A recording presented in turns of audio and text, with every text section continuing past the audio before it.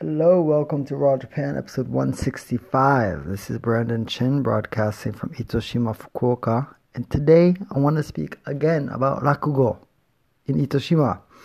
I was invited to a temple. My friend is a priest, and he and his family live in this temple in Itoshima. And they were hosting a Rakugo, storytelling, the ancient storytelling art in Japan, Rakugo event. And it was 3 women Rakugo artists, some of which were new, and it was good, very original, much different than the Rakugo I've seen in Tokyo and Osaka. As I've said on previous podcasts, Rakugo usually has a set of old stories that have been told throughout decades, and it just changes with the artist's way of delivering the story. But these women had their own style and their own story, their original stories. Quite interesting. My favorite one was the last woman who basically spoke about I'm not quite sure what the woman's occupation was, but she was kind of like a luxurious, kind of upper echelon woman. And she had a servant, a woman servant. And this guy came to her place looking to find her. And I'm not sure. Maybe she had like prostitutes or male concubines. I'm not sure, but the dude came to her place, and so the story started with the woman speaking to her servant. The servant's like, "Oh, your customer has come." And the upper echelon woman was kind of like, "Okay, who is it?" And she just started rattling off all these names, and the servant really wouldn't come forth with the guy's name. And then eventually, after some arguing, the servant said, "It's this dude." And she's like, "Oh, why didn't you say that earlier? Please tell him I'm not here. I'm not available." And the servant's like, "I already said that you're here." She's like, "Okay, just go tell him that I'm sick, that I caught a cold, and, I can't see him today." And the servant does that, but eventually she's like, "I don't want to meet him, You have to tell him to leave." And she's like, "I can't. I already told him, you had a cold, you're here in the back, and, you're just not available now." She's like, "Well, just tell him that I'm dead." And she's like, "What? How can I do that? I just said you're in the back with a cold, whatever." And, the woman's like, "You just have to use your brain." She kept repeating that phrase. You just think about it. Just think about it.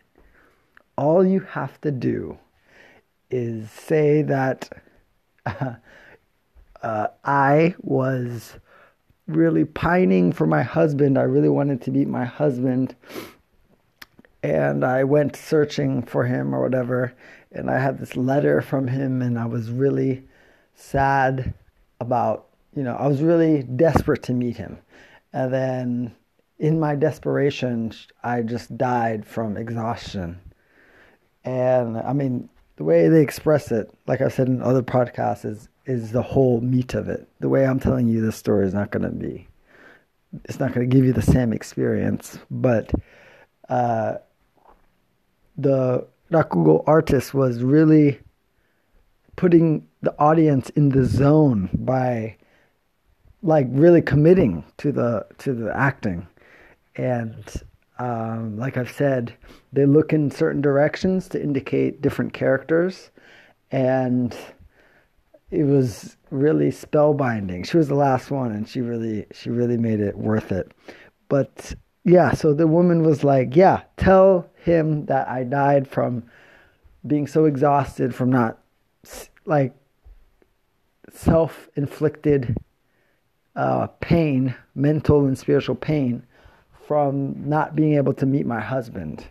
And she's like, I don't know how that's going to work, but whatever, I'll try it. You're my boss. And so she went off and told the dude, and the dude's like, what?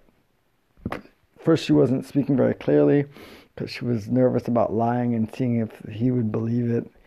And eventually he did believe it. He started crying, and it's funny, like, actually one of the funniest parts was, to me at least, was the servant was trying to be really genuine or about the lie and fake crying. And the woman told her servant that, okay, when you're telling the lie that I'm dead, you can just use some of this tea, and when he's not looking, dab it on your face to make it look like you have tears, you know?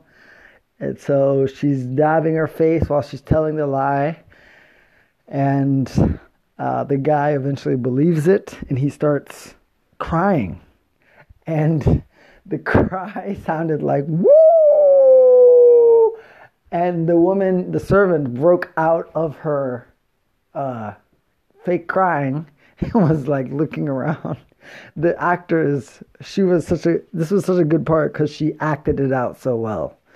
And the woman was like, in this really polite language, because, you know, she's speaking to a customer, so it makes it even funnier. But she was basically just like, oh, is that you crying? I thought maybe there was a wolf around here starting to howl. But, you know, like I said, timing and the language that she was using, it was funny.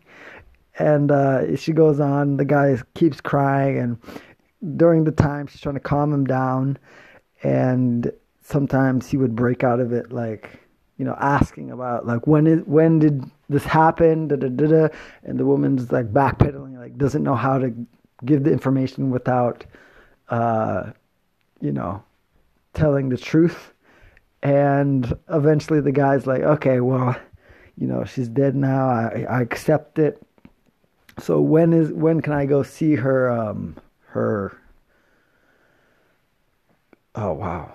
I'm thinking of throne. When can I go see her grave? There we go. When can I see her grave? In Japanese, it's haka. And, haka. And so she usually you go and it's like a stone column that sits above where they're buried. And it has engraved information, the name, the year, and maybe a message or two. And people basically go and bring flowers and fruits, and they go and wash it from time to time. And especially during Obon in August, it's like the washing. That's like paying respect to the dead. So the guy's like, you know, yeah, of course I got to go see her. You know, she did so much for me, or I was really attached to her. I'm still quite confused about the relationship between the dude and her. Maybe he was just a stalker or something, like he just really liked her. But the woman, the upper echelon woman that faked her death, basically said that she wasn't attracted to him, that she didn't like his face, and that he wasn't doing it for her, or whatever. And so the servant goes back to the woman and says, okay, I told him that you're dead, and now he wants to go see your grave. She's panicking, what should I do, what should I do? And she's like, the upper echelon woman is like, don't worry, just think about it. All you have to do is get a huge bouquet of flowers, bigger than usual, and light some incense or light some fire so that he can't see the name on the grave. Just go pick a random grave. And when the guy, before she went back to the upper echelon woman, the servant was speaking to this dude that's crying, right? Let's call him the stalker. And the stalker was like, okay, where is the grave? And he asked the servant, and the servant was just freaking out, like she didn't know what to do because she was fake crying, and it just came so suddenly. So she's like, oh, it's that temple over there. And the guy, the stalker, was like, oh, this one. And she's like, yes, that one. And so then she goes back to the upper echelon woman. The woman's like, just think about it. But before that, she's like, why did you tell him that temple? It's so close. Okay, whatever. Just go there, and there's a lot of different graves. Just think about it. Put the big ass flowers and light a fire. He won't see the name on the grave. And so the servant, she's like, okay, yeah, whatever. I don't think this will work, but I'll go try and do it. And so she does take the dude, and they're walking, and the guy was like, oh, I wonder if is that it? And the servant's like, oh, do you want to try that one? And he's like, what? I thought you said that's the one. And he's like, oh, that's the one. Let's go. And so she's just bullshitting her way along, and they get to the temple, and she sees so many graves, and she's like, singing to herself, like, what should I do? Which one should I pick? And the guy's like, what the hell are you singing? She's like, no, don't worry about it. I just gotta find. I don't know if I'm gonna get busted. I'm telling you this. They said they're beginners, like the Rakugo artists today at the temple. They said they were beginners, but they did their homework, and they were really entertaining. And so they're at this temple, or they're at where the grave. They're looking for the grave, and so she finds one, and she's like, okay, it's this one. And she's like, or before that, she's like, go wait over there. I'll call you when it's ready. And so she picks one, and she puts the flowers in the fire and whatever, calls the dude, the stalker, the dude, whatever, comes over and starts crying in front of it and praying. And then, he's saying shit. And then during that time, he starts coughing because the smoke from the fire is coming up. And he's like, this is too much. Why did you light this big ass fire? Da, da, da, da, da. And he's like, let me just move this out of the way so I can get a clear view of the grave. And he's reading it off. He reads the name on the grave, and he's like, this is a man's grave. What is this? And she's like, oh, sorry, I just made a mistake. And so she moves it to like one close by, and he's like, okay, whatever. And he does the same thing, and he starts coughing again, and he moves the flowers away, and he sees that it's a different thing. And every time that they do this multiple times. And so every time he moves the flowers aside to see a name or information on the grave, it's a joke. It's a punchline.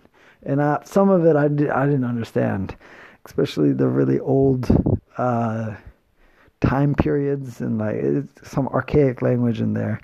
But and most of the audience, I should say, most of the audience listening to this Rakugo concert, if you will, were old, like 60, 70.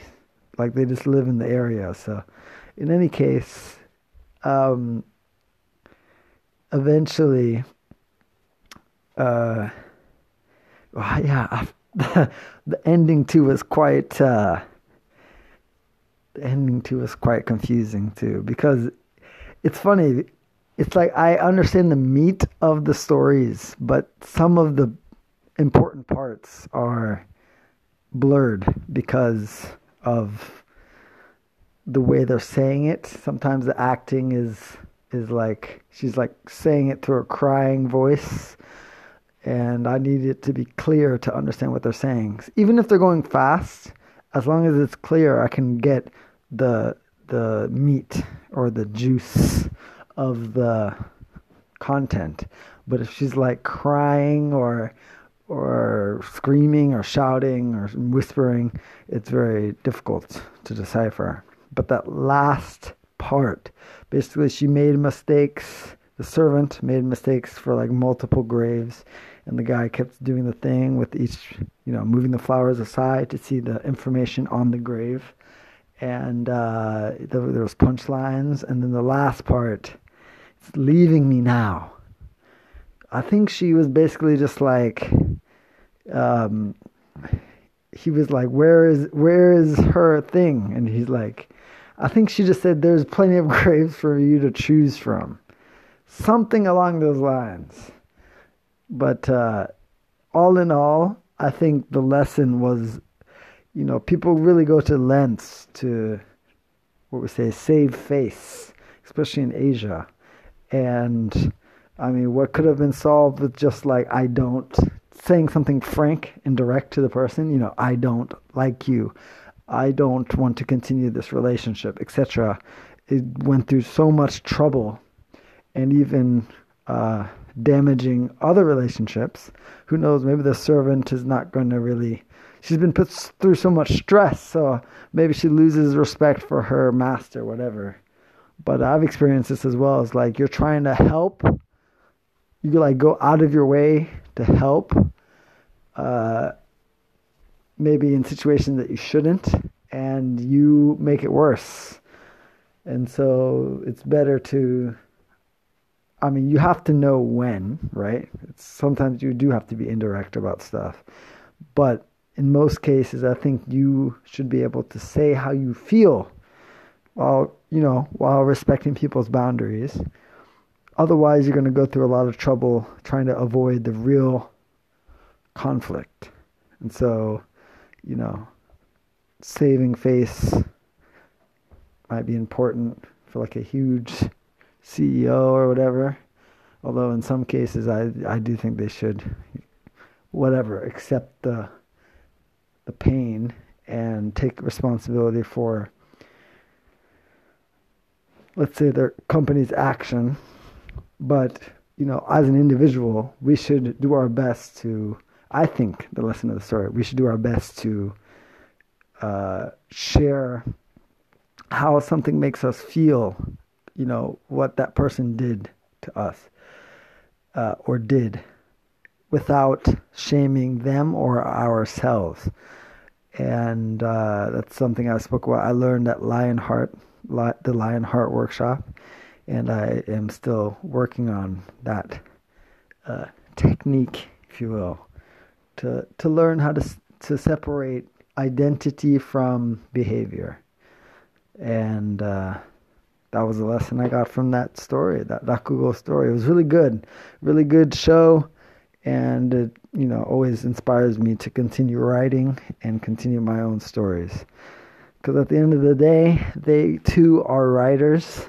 They are just using a different medium. And it's always, as an artist, it's always good to fill your head with different styles and different mediums so that you can feed your own art. And I plan on doing that for my novels. And so if you would like to get some of this Japanese culture in your hands in the form of novels, fiction, books, then you can go to brandonchin.net/raw, RAW, and check out the offer I have there. And if you want a free book, and you want to hear my newsletter, read my newsletter, you can go to brandonchin.net/block, BLOCK, sign up for that, and you'll get a free ebook sent to your inbox. Great. Thank you for listening. As always, share this podcast with somebody that you think is interested in storytelling and wants to know more about Japanese culture and some of the experiences that go on here. Today is the 26th. It is 11:06 p.m. and take care of yourself. 26th of February. Goodbye. And thank you for listening.